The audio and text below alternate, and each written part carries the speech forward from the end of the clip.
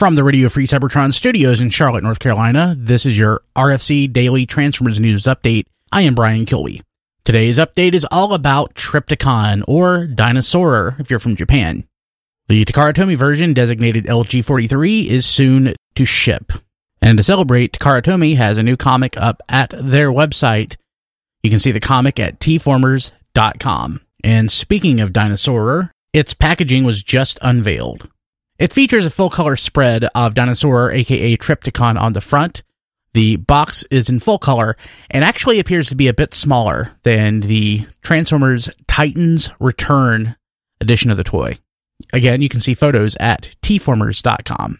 And if all you're interested in is getting this mold, of course, it is available already here in the United States and abroad.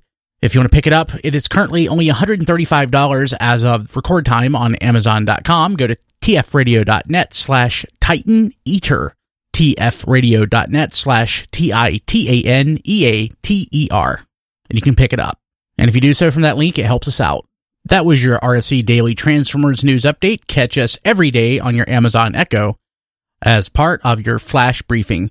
You can also get us in podcast form at tfradio.net, iTunes, your favorite podcatcher of choice, or Google Play Music. We'll see you tomorrow.